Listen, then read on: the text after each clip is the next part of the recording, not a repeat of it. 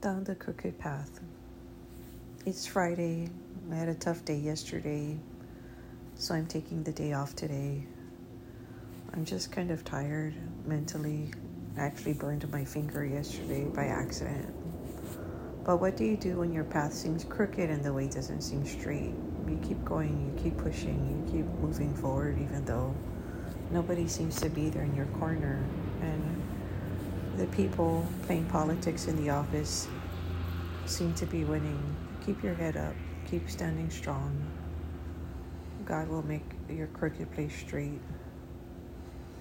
Crooked places are times in your life when the road seems rough. You don't know how to fare, but you will get there. You'll get there. One day at a time, one step at a time.